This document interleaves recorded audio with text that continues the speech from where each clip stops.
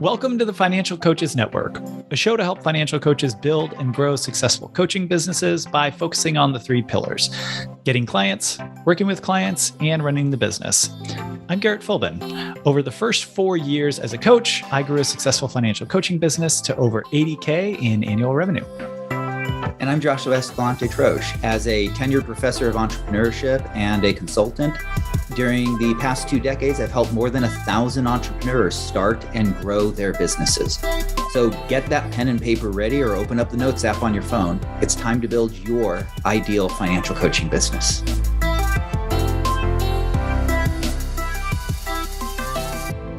We are going to dive into today how to follow up with past prospective clients. So these are people who reached out. You had I'm assuming you had a prospect call with, but we can define that, I guess, in the future and say, based on how much contact they had with you, if different approaches should be taken. But people who have shown interest in what you do and then did not sign up. Yeah. So what do you do with them? And yeah, now that I've mentioned that, I'm like, it'll be really curious if we want to break it down into people who said they're interested versus had a call and actually had a sales conversation versus those who said, yes, I do want to sign up, but then actually don't follow through. So this is going to be a fun one. Yeah. And I'm assuming that you don't want the answer to involve blackmail, ransom notes, or... That's for a future live. That's a one. Yeah. That's a advanced topic. We save that, and that's not during the day either. That's like a nighttime conversation on encrypted Zoom. 100%. All right. Yeah. So I think this is like a huge topic because the reality is, if you've priced correctly, not everyone is going to say yes, and most people are not going to say yes the very first time you talk to them. And so the question then becomes, how do I follow up with people in a manner that pushes the sale without being pushy? And I think that's really the perspective you want to have, is you want to look at everything from the perspective of having that balance of, yes, you are pushing the sale forward, but doing it in a way that respects the other person's autonomy and isn't pushy or having expectations. And that's one of the things that your generation gets all sorts of flack for, all sorts of stuff, including the idea of entitlement. But the reality is people have a real sensitivity to the concept of entitlement. I don't mean from your generation. I mean, regardless of how old you are, if you as a financial coach if they get this sense that you feel like you're entitled to their business in some way, that is a huge turnoff. And this, by the way, notice I didn't say if you feel that you are entitled, right? If they get the sense. And you always want to look at any of your communications from the perspective of, what is the angriest possible voice the other person could read it in? That's a very good point. And if that voice could have it interpret the things in a way that you wouldn't want to interpret it, you want to go back and rework the way that you say things. This is especially true when you're sending follow-up emails, because there is no voice. Whatever's going on in that person's head that day is the voice that they are going to be applying your email to. Yep. So you're always subject to the last worst conversation the person had. That sounds great. Yeah. And yeah, that is a tough one, I think, to know that there is some of this that is on you in the way that you show up, and some of it that you have to be sure, or you can't control, right? That last interaction that the person had, but you can control and look for how it could be interpreted by the client or potential client. Yeah. And so a lot of this just comes down to really being careful about how you write things. And one of the reasons why anyone who's in launch will tell you they get tired of me talking about, but you need to have templates and pre-written stuff so that you have the opportunity to really think through what is the best possible way to say this, and then use that consistently and adjust it when you get responses that surprised you.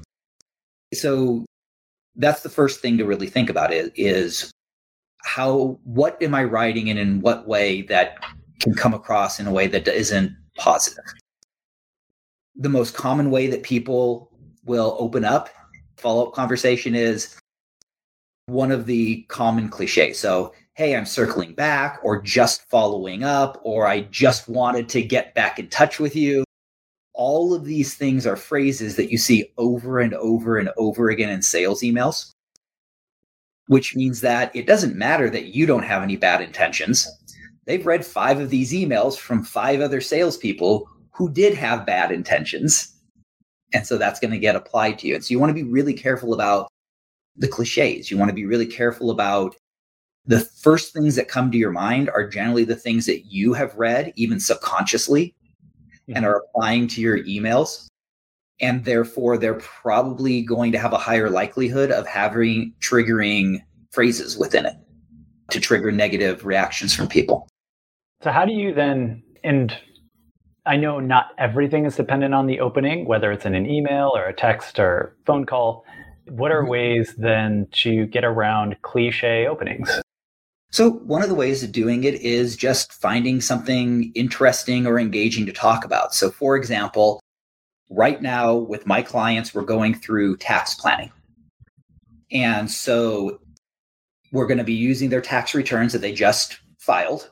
And we're going to be looking at what can we do looking forward over the next year and over the next 10 years, 20 years, 30 years to lower lifetime taxes. So the email that I sent out, the subject line was Groundhog's Day Tax Edition. And the very opening line of it was, well, now that your taxes are finally done, it's time to start talking about taxes. And then the very next sentence is, I know, not really the sentence you wanted to hear. Right. And so those types of openings where they don't have to be super funny, they don't have to be super clever, but they have to be something that shows some personality, some of your own personal personality in it. Yeah. That's how you avoid that cliche issue. Gotcha. And what you want to do is and I chose specifically something that has nothing to do with our topic, because the worst thing that you can do is just borrow from something that says, here is the perfect opening. You'll see sometimes advertising for, here's our 50 emails that you copy and paste and send out to your sales lists to get sales, and these will work. Which means that if they're selling those 50 emails, everyone's using them, which means that you are just being really obviously just copying and pasting, and there's no authenticity within the communication. And so be authentic, make jokes, be friendly. Those are the types of things that will really go a long way. One of the things to pay attention to during the prospect meeting is if a client mentions, oh yeah, we're going to see our kids' soccer tournament on Saturday. Start the follow-up with, hey, before we get into financial coaching, how did the soccer tournament go? And so look for those opportunities to personalize it with the client. And then you can move into where are you at? And in your consultation call or sales call template, like notes template, I have one, having a section at the bottom for, or just even throughout that, like, hey, while they're talking, I have a section that just says like important things that they share that I definitely want to bring up when I'm going through the sales conversation, and maybe having a section at the bottom to just say, when following up, here are some things that were going on in their life, for like ways to separate that out and just keep that information more top of mind rather than having to scan through everything. And then it also, if it's set out there beforehand, it triggers your mind to then say, all right, and I need to be on the lookout for this information. Yeah, and I think that's another reason why templates are so helpful, right? Is because it helps you to have this consistency of where to look, what to look for, and the key things that you're going to need. She had just asked, email, phone call, text, which one is best to follow up? It's like, I know Josh will say, it depends. So it does depend. However, it depends on something very, very specific. And that is, what have you gotten permission from the client for? Yeah. And so really what it comes down to is during your prospect call, as you're talking with them, if you want to follow up with a phone call, which a phone call is going to be the best way to follow up because it shows that you care, then say, hey, I'd love to follow up with you. Would you mind if I gave you a call in a week? And then get that permission from the client. I know people that actually schedule a follow-up call where they say, we're going to do a 20-minute conversation, and then we'll do a 30-minute conversation a week later. And they actually schedule that follow-up call with the client in the first call. I don't do that, not because I don't think it's a good idea, but because I don't have time to build that into my schedule. My schedule is booked out for quite a while, unfortunately. And so what I get permission for is the follow-up emails that I'll send out. As you're working on your follow-up emails and what your content is, you want to make sure that you have a structure to them. So the first follow-up email should have something that provides some additional value to the client. The second follow-up email should be something that, every follow-up email should be something that provides additional value to the client. But what that additional value is can change, right? So when we look at my second follow-up email is literally just a reminder email. It talks about, hey, I know life is busy. I just want to make sure that the busyness of life doesn't put things on the back burner that you don't want on the back burner. I'm here when you're ready. This is just a reminder. It's not exactly that language, but it's that idea. And it's crafted correctly. It can be very effective because a lot of people, this has been something they've been putting off for a while. And so if you write it correctly, it doesn't come across as you pushing for the sale, but it's definitely you pushing the sale forward because it's saying, I totally understand that life gets you distracted from these things, which is going to be relevant to a lot of your audience because they've been putting things off for a while. I just wanted to make sure that that the busyness of life doesn't distract you longer than you want it to. And that's a nice way of pushing it forward without being pushy. Do you feel like there's a hierarchy in terms of like phone being the best way to get people, kind of being the best way, and then maybe text and email? So if you get phone permission and they don't pick up, is it okay to follow up with a text or an email, or sticking solely to the kind of communication that you got explicit permission for? Oh, no, I absolutely. So if I call someone and they don't pick up, sometimes, I had a call yesterday with a prospect where I called them at our scheduled time. So it wasn't just permission. They had scheduled the time to the call. The call went to voicemail. I left a voicemail that said, hey, this is me. We had a scheduled call. Here's my phone number. I'm going to shoot you an email real quick as well with some additional information. I hope to talk to you soon. Copied and pasted the email in. That's for that specific scenario. Yeah. Attached a couple of things that I wanted to attach and sent that off. Definitely before the email got to them, they had called me back. Yeah. And so I think it's totally worthwhile to say, hey, I'm going to also send you an email. I had another call with a person where it wasn't a scheduled call. I called them up. They actually did pick up. I introduced myself. They said, you know what? I'm in a meeting right now. Can I call you back later? And I said, yeah, not a problem at all. If you would like, I can text you a link where you can schedule the call so that you don't have to worry about playing phone tag. Oh yeah, that would be great. So I sent them that text. So sometimes you can even get those different varying layers of permission in sort of a daisy chain manner, where you get the permission for the phone call, you call them up, hey, it's a really busy time right now, I can't do it. Well, would you mind if I sent you a text? So that it allows them to give permission without you encroaching on their life and saying, well, I still want to talk to you even though you said you were too busy. So there are times when I've had a prospect and they'll say, yes, I'm interested, but I just need a little bit of time. Yes, they'll say, okay, great. Can I follow up in a week? Sure. Follow up in a week. And then I'm just trying to think of a recent one. They said, hey, yes, so after that week, say, yes, I'm still interested. Things have just been pretty busy. I'll let you know. Yeah. And so then you're kind of at this crossroads where for me, it kind of feels like, okay, this could be going either way, right? Mm-hmm. It felt good in the initial call, 100%. Then yes, we'll follow up in a week. And then after that, like, hey, I'll get back to you. It does feel like, I don't know if momentum is the right word, but I'm like, oh, the initial excitement seems to be waning. And so kind of at a crossroads here. Yeah. So in sales trainings, what you'll usually be trained with is find out why they need the extra time and then try to overcome that. I'm not a big fan of those types of sales trainings for a lot of different reasons, not the least of which is it feels icky. But one thing that you can do that won't feel icky is in that scenario where they say, hey, I need a little bit of time to think about it. No problem. I totally understand that. Is there anything that I can provide you, any information that I can provide you that would help you as you're exploring this and making your decision? That way I can shoot an email to you with the information in it. Now you've gotten explicit permission to email them. You've identified exactly what they're going to be looking at and going to be deciding upon.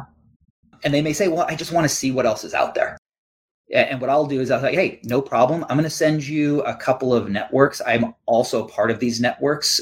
So a lot of the people that are in here, well, I'll say all of the people in here operate the same way that I do. And so I'll send them the XYPN network and the NAPFA network. And I say, no, I'm also going to send you my nonprofits guide to interviewing financial advisors. Now, a lot of people would say, well, that's a horrible idea. You've now sent them to your competition. Number one, I don't really view it that way. I view it as I've kept them from going to someone I don't want them to go to, an insurance agent, for example.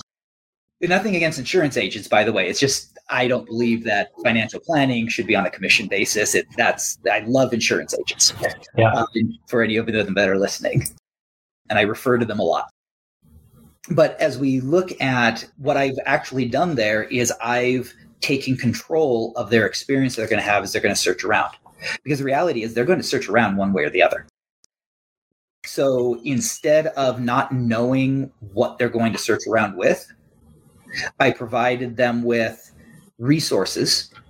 The resources are good resources that have lots of options available. And I've provided them with good questions to ask and how to research people. But it also shows that you aren't worried about that. You're not like shying away from the fact that they're going to be looking, and you're like, yeah, I can help. And I think there's just a confidence that comes across in that as well. That's intangible. Yeah. Best case scenario, they get all that and they go, well, I don't think I need to go anywhere else because this person isn't begging for my business, et cetera, et cetera. Worst case scenario, they contact other people, have good experiences, which they may have had anyway, probably would have anyway if they contacted 4 or 5 people. They're going to have at least one where they had a good experience as well. But at least I have, as they're doing the assessment, the added benefit of, well, even this person that I really liked, he gave them to me. And so there's a little bit of extra trust built in that. The worst case scenario, as they do their assessment that they were going to do anyway, I've at least got one extra little tally mark on my side. But I always recommend having a structured process for following up. What you don't want to do is you don't want to have a situation where you follow up whenever you remember to follow up. So you want to have reminders. You want to have, when I have a prospect call, these are the follow-ups that I do this X many days after that prospect call. And it's all standardized. Because otherwise you're kind of in this scenario where you do it based on how good you feel about the call. And you're one half of that. You may have felt not so good about the call and the other person felt great. But because you felt not so good, you don't really follow up. That's a really good point. So G had another question. How many times when customers say, like, let's wait, and you know when they're just being polite? This kind of goes to what you just said, I think, where in that question, it's saying where you know they were just being polite. But yeah, I think part of the question is, how do you know that for certain? Yeah. And maybe what questions could you ask, or how could you get clarification as to whether they are indeed interested, whether at that point in time or, yeah, probably at that point in time. Yeah, I know that with certain things in my life, the more interested I am with something, the less engaging I am and the less interested I show myself to be. Huh. And this is for major decisions. And the reason why is because I don't want to put myself in a position where the other person believes that they have the sale in the bag 100%, because I want to be able to ask tough questions and get really good detailed answers back from that. And so when I'm really excited about something, I'm aware enough of myself to know that I'm excited about it. And so I overcompensate and look like I'm less excited. Interesting. I'm not saying that everyone is like that. What I'm saying is you don't know what's going on in the person's head.